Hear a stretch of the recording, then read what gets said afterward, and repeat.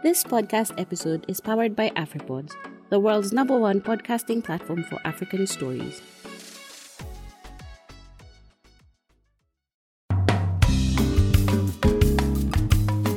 Hello, welcome to this week's edition of the Africa Climate Conversation. I'm your host, Sophie Mbogwa. Last week, we talked about financing climate change in this lovely continent. I hope you had time to listen to that podcast. If you did not, I'm encouraging you to take some time and listen. This week, I'm delighted to be discussing one of my favorite topics, science journalism. What is this specialization all about? Is it even essential given these COVID-19 and climate change times? I'm joined by one of the continent's highly experienced science journalists from Cape Town, South Africa, Leonie Joubert. Leonie, welcome to the Africa Climate Conversation. It's great to be here, and I'm delighted to be able to connect with you in this way. Thank you. All right. So who is Leonie? Sophie, thank you. So my name is Leonie Joubert, and I'm a freelance science writer based in Cape Town, South Africa. Mm-hmm. And yes, I've been extremely fortunate over the past 20 years to become a content specialist, in that I focus primarily on looking at the impact of climate change on sub-Saharan Africa. Mm-hmm. And also food security, but specifically from a systems level perspective within cities. Okay. So why is it that the food system in our cities leaves many of us hungry, heavy, and sick? So that's the content specialization. But I guess I'm also a style specialist. So I don't write hard news much. I mostly do feature and long form writing. Mm-hmm. As a way of trying to take these really complex issues and make them accessible to the layperson or to a policymaker who's not technically proficient in an area. And I do most of this through book writing and occasionally for mainstream press, but I don't work much for the press because it actually doesn't really pay well. Mm-hmm. And if one wants to survive, one has to sometimes write for slightly more niche academic or NGO publications, which is more sustainable. Interesting.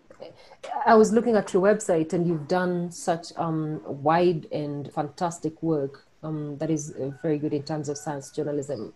Thank you. You're welcome. So to start us off, I'm just thinking in terms of science journalism broadly, because I've seen many grants and some of awards, they're labeled science journalism. But then again, when you see the stories that win the awards, when you've seen the stories that actually win the grants, mainly it's health.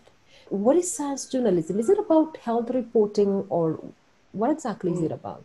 That's actually a very good question, and one that I haven't heard asked before in that way. But I guess science journalism is a wide umbrella term for any journalistic beat that looks at evidence-based science in an area. So that would incorporate health, it would incorporate climate, it would incorporate anything that has an environmental sort of leaning. But I think the bedrock of the discipline is that your primary sources are people working in the scientific community and people who are using the scientific method as a way of quantifying ideas and data and doing analysis using that scientific method. I suspect that health gets primary focus in the science journalism world because it's such an important area.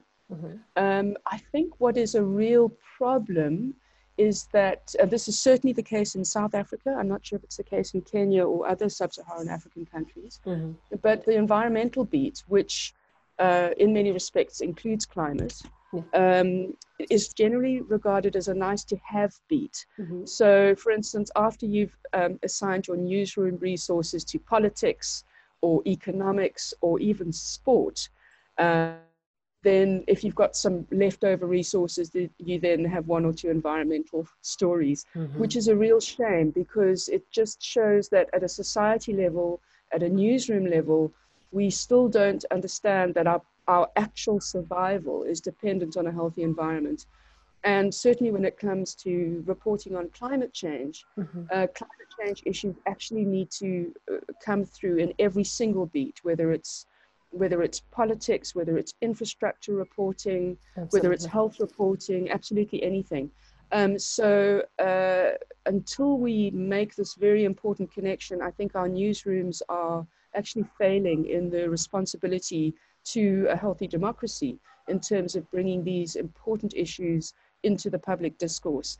And I think to come back to your question about what is science journalism, you know, science journalism is about raising these fundamental issues around sustainability, development, health, and bringing evidence-based ideas into the public discourse. You know, journalism is a load-bearing wall in a healthy democracy. And you need an informed public, not just so that they can hold the government accountable, not just so that they can show up at the voting stations once every 4 or 5 years, depending on your electoral cycle, but so that they can be involved in governance issues on a day-to-day basis. You know, holding your municipality accountable for decisions it makes around, you know, how it manages waste, etc. You know, it's fundamental to us as citizens in our countries being engaged in the running of our democracy. And I'm listening to you speak and thinking, for example, South Africa you just experienced a storm, and few months ago there was a whole issues of drought, and a couple of years back we had Cape Town issues of day zero with water. Looking at the east of the continent, we've had issues to do with locust and also flooding. We had Mozambique, Zimbabwe, countries affected by cyclones. We've also seen Madagascar cyclones as well. And we're seeing the frequency by which these disasters, natural disasters, exacerbated by effects of climate change, are becoming more frequent. When you look at the media at the same time, we report on these issues when they happened, but we move on. And I don't know whether it's the same case in South Africa, because you find, like in Kenya, you find when there's a flood, it's reported, then we move on, we don't even go in depth. And then after that, that's it. We wait until the next disaster happens, and then that's when everyone rushes to report. And mainly you'll find we do not connect dots throughout the year in terms of what is happening climate-wise. It affects every beat of our life. It affects the amount of money that we spend every other single day. It affects the food that we consume, and it's also going to affect the decisions that we make tomorrow. Do you think it's about time that African media start thinking about reporting on environmental issues center stage on a daily basis, not just beats that when disasters happen, that's when we rush to reporting? Yeah, you're absolutely right. And I mean, Sophie, the list that you've just given, I mean, you've listed absolutely every single kind of climate shock that has hit the region in the past few years and are only going to get worse. And it's quite horrifying to consider. You know, if you look at just what happened with Beira when Cyclone Idai hit last year, I mean, 90% of that seaside town or city was wiped out. And the decision is, you know, does the entire town move inland? Or, you know, how do you stop the town from rebuilding where it is? Because it's only going to get worse.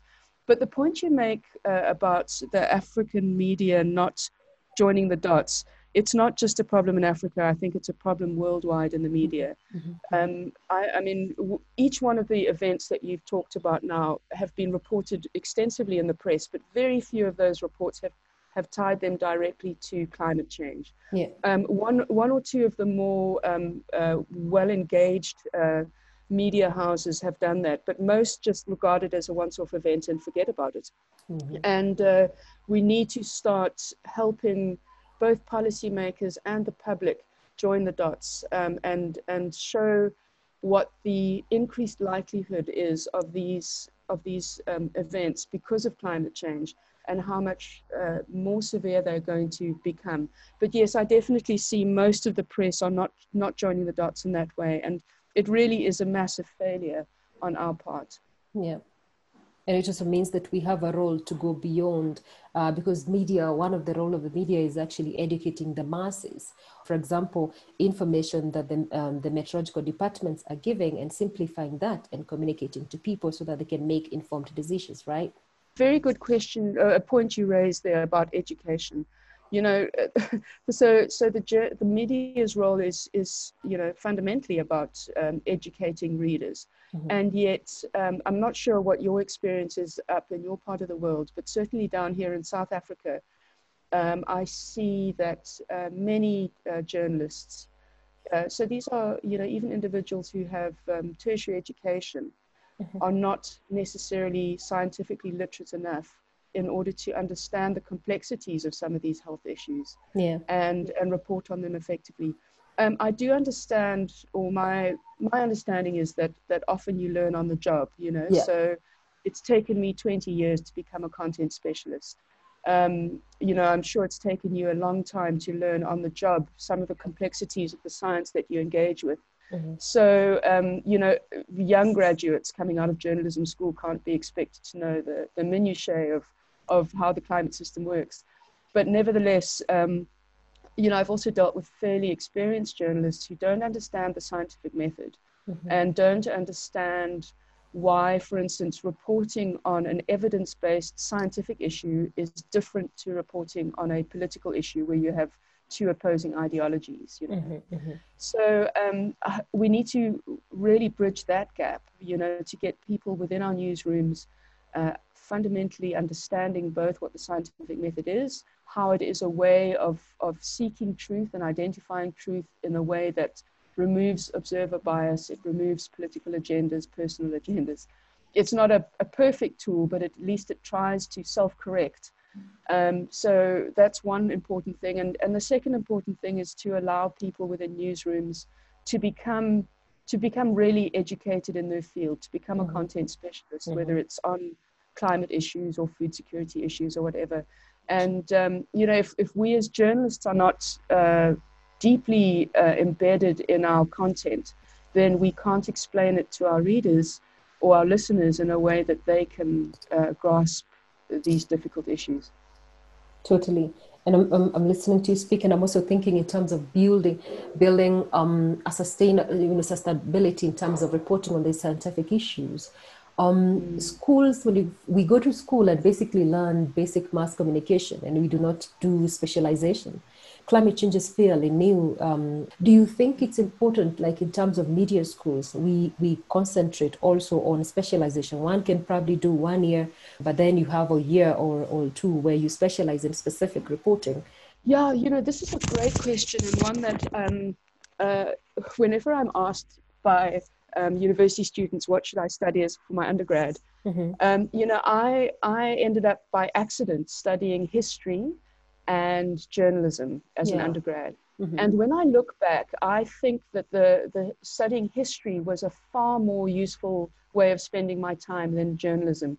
You know, I think what I should have done is done history and possibly economics or philosophy or politics, and then saved my journalism studies for a postgraduate diploma or something. Because essentially, most of the techniques you are going to be using in journalism, you learn on the job. You simply learn them by sitting down and writing a news story or writing a feature article or writing a radio script. But what you get in your undergraduate years from studying a different discipline, whether it's science or humanities, is you learn content, but you also learn to think and analyze and critique. You learn to synthesize and go through large volumes of information and lift out arguments. And I think those skills are far more essential for doing good journalism than the kinds of practical or theoretical things that you learn in a journalism degree. I know that may be controversial, and the journalism professors out there might disagree with me, but I think that was a far better way. That would have been a better way for me, for instance, to spend my undergrad. And in South Africa, a lot of the journalism departments do offer a postgraduate diploma. And then essentially it's just about learning to write, learning to communicate, which is like learning to play soccer. You know, the more you practice, the more you brain train yourself to become quick and efficient in that specific discipline. Yeah.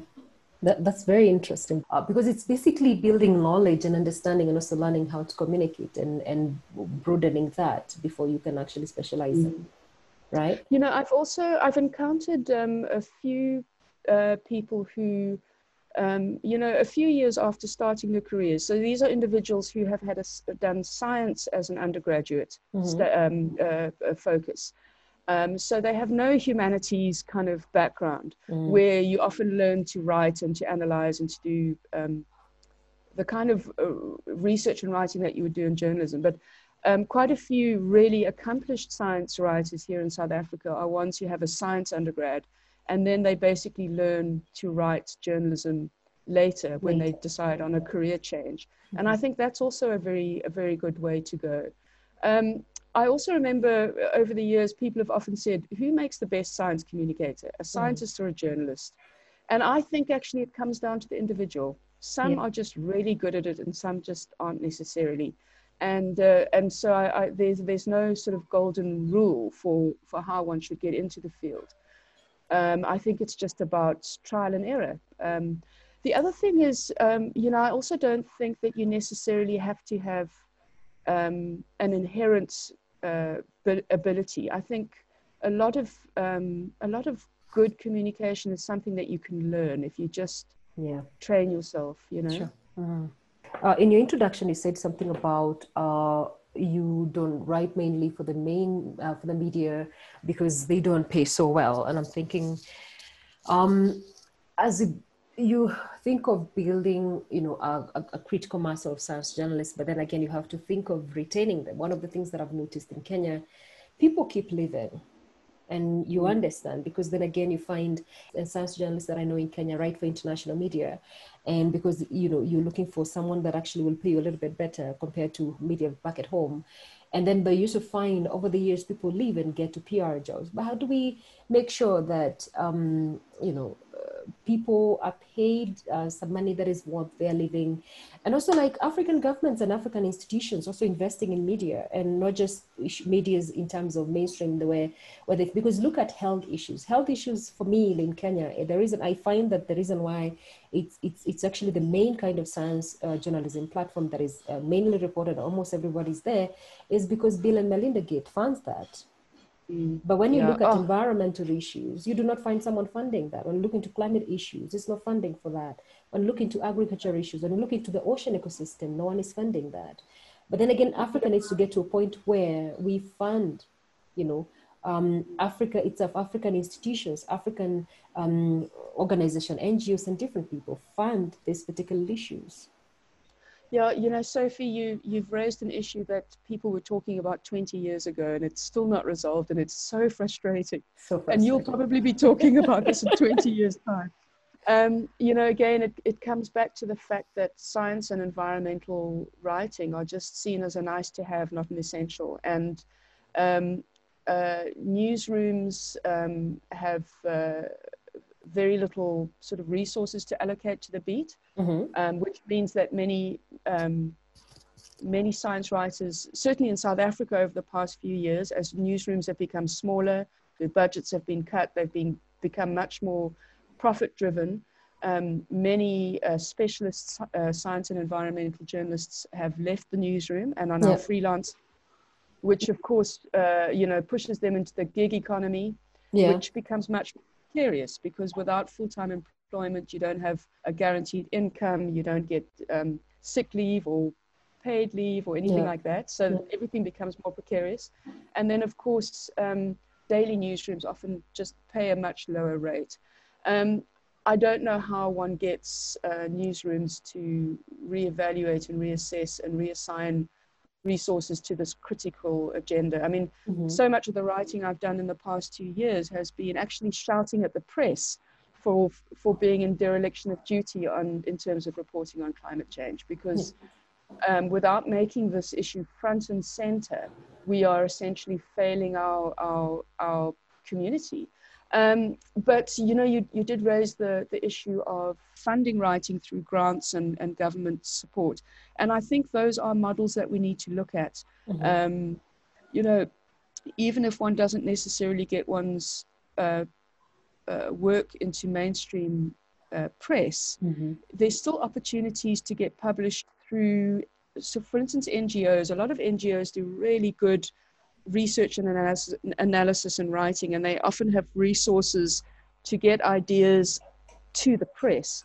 So even if you can't necessarily write a story for a newspaper editor, if one can write with an NGO for instance, I don't know, Action Aid, or, you know, some of these NGOs do really, really good heavy lifting around these issues and can help spread the word through their platforms, which can eventually get to the press. But I do think we need a lot of resource allocation from NGOs into communications, and some do it very well. Obviously, there are sometimes problems. You know, sometimes there are concerns that a philanthropic agenda or a global North funding agenda is going to kind of drive the development agenda here in the global South. Those are obviously issues we must be critical of. A very good example would be the global North.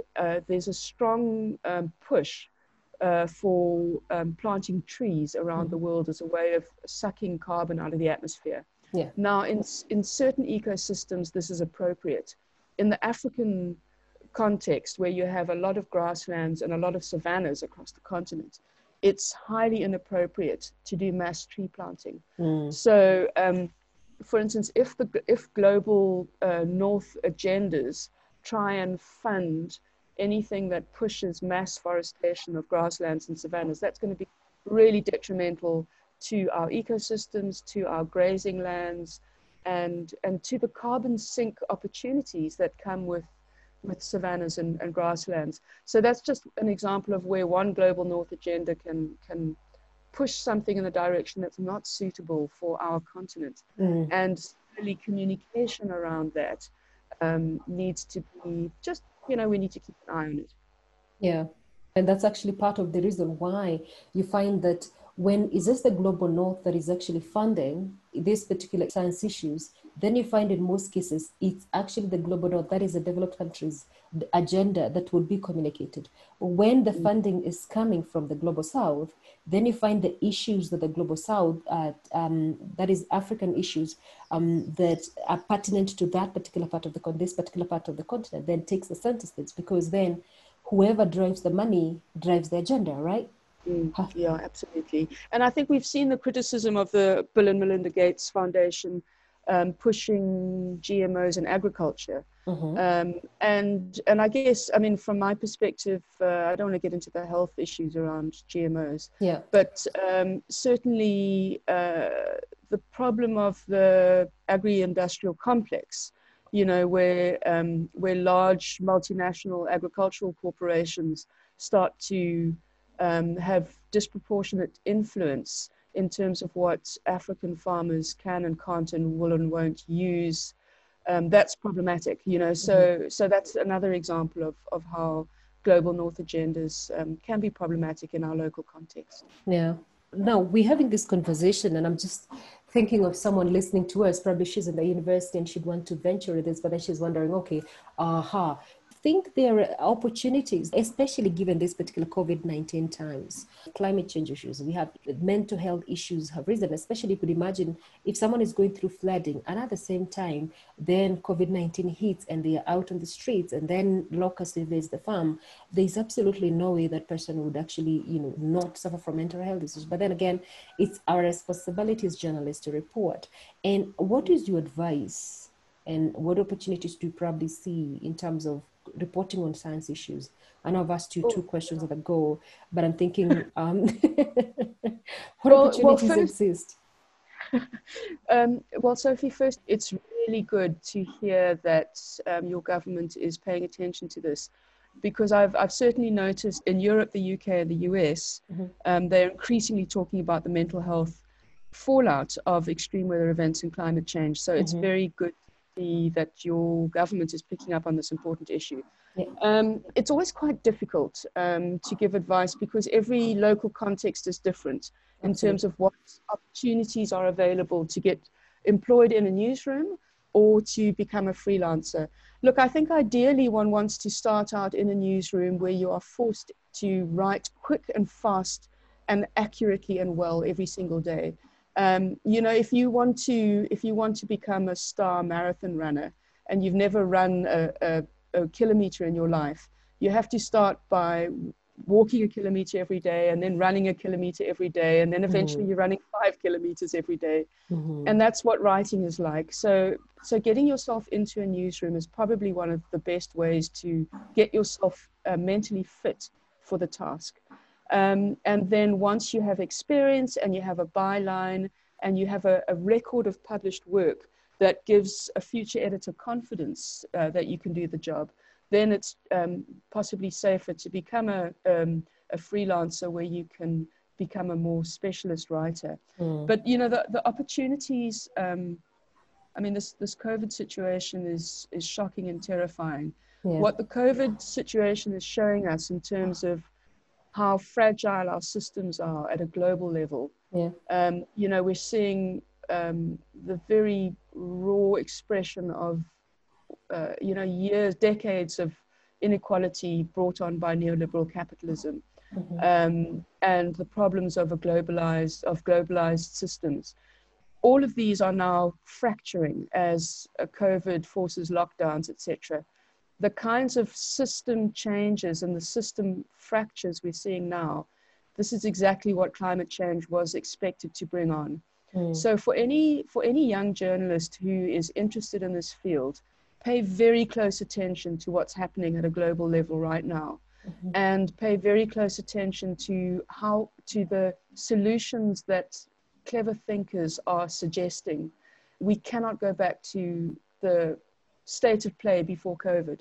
We're going to have to do something completely different. And this is about reining in corporations, governments putting strict regulations in place so that corporations can't continue to benefit from, you know, sort of free access to the atmospheric landfill. It can't benefit from exploiting labor. We need social safety nets. We need universal basic income. We need all sorts of measures that address this massive inequality that has just gripped the planet in the last 50 years. So pay close attention to that, because these solutions are the solutions we're going to have to be reporting on and scrutinizing for the next 50 years. You know, climate change is going to become the most critical issue for the rest of our lives. I mean, it's going to define what the work that you and I do every day for the rest of our lives. If we can keep a close eye on what's happening in response to COVID, we're going to have a sense of the kinds of reporting we're going to have to be doing in the next few decades. Finally, to institutions, to governments, to NGOs, on why they should invest and put their money on science journalism. And this is not just in Africa, but globally. Look, if we don't have an informed, engaged public, we can't have that critical pillar that keeps our democracies working. And every single sort of sector and institution is responsible for how it engages with climate collapse. So communicating around that. And this is about not communicating one's brand or one's personal image as a politician or as an NGO. It's about ensuring that evidence-based scientific issues are understood, analyzed, synthesized, and spread as widely as possible.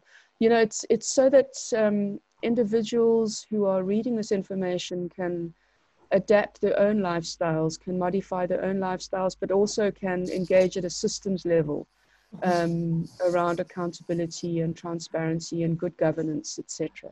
Yeah. Leonie, thank you very much. Was very much having you on board. I sincerely appreciate you coming, and thank you so much for your time. Great. Sophie, it was lovely to connect with you, and I really hope that we all have similar conversations over the next several years as we both grow and develop further in this field. Absolutely. And we should talk soon, probably in terms of looking into sustainable cities. Yes, excellent idea. Let's do that. That was Leonie Joubert, a science journalist from Cape Town, South Africa, discussing the importance of science journalism, given these times that we are experiencing COVID-19 and climate change issues at the same time. We will soon be starting a new series highlighting technologies, research, and projects geared towards helping communities cope with effects of climate change anywhere on this continent. So are you working on one? Please tell me about it through info@sophimbogwa.com. Until next Tuesday, kwaheri, have a productive and safe week ahead.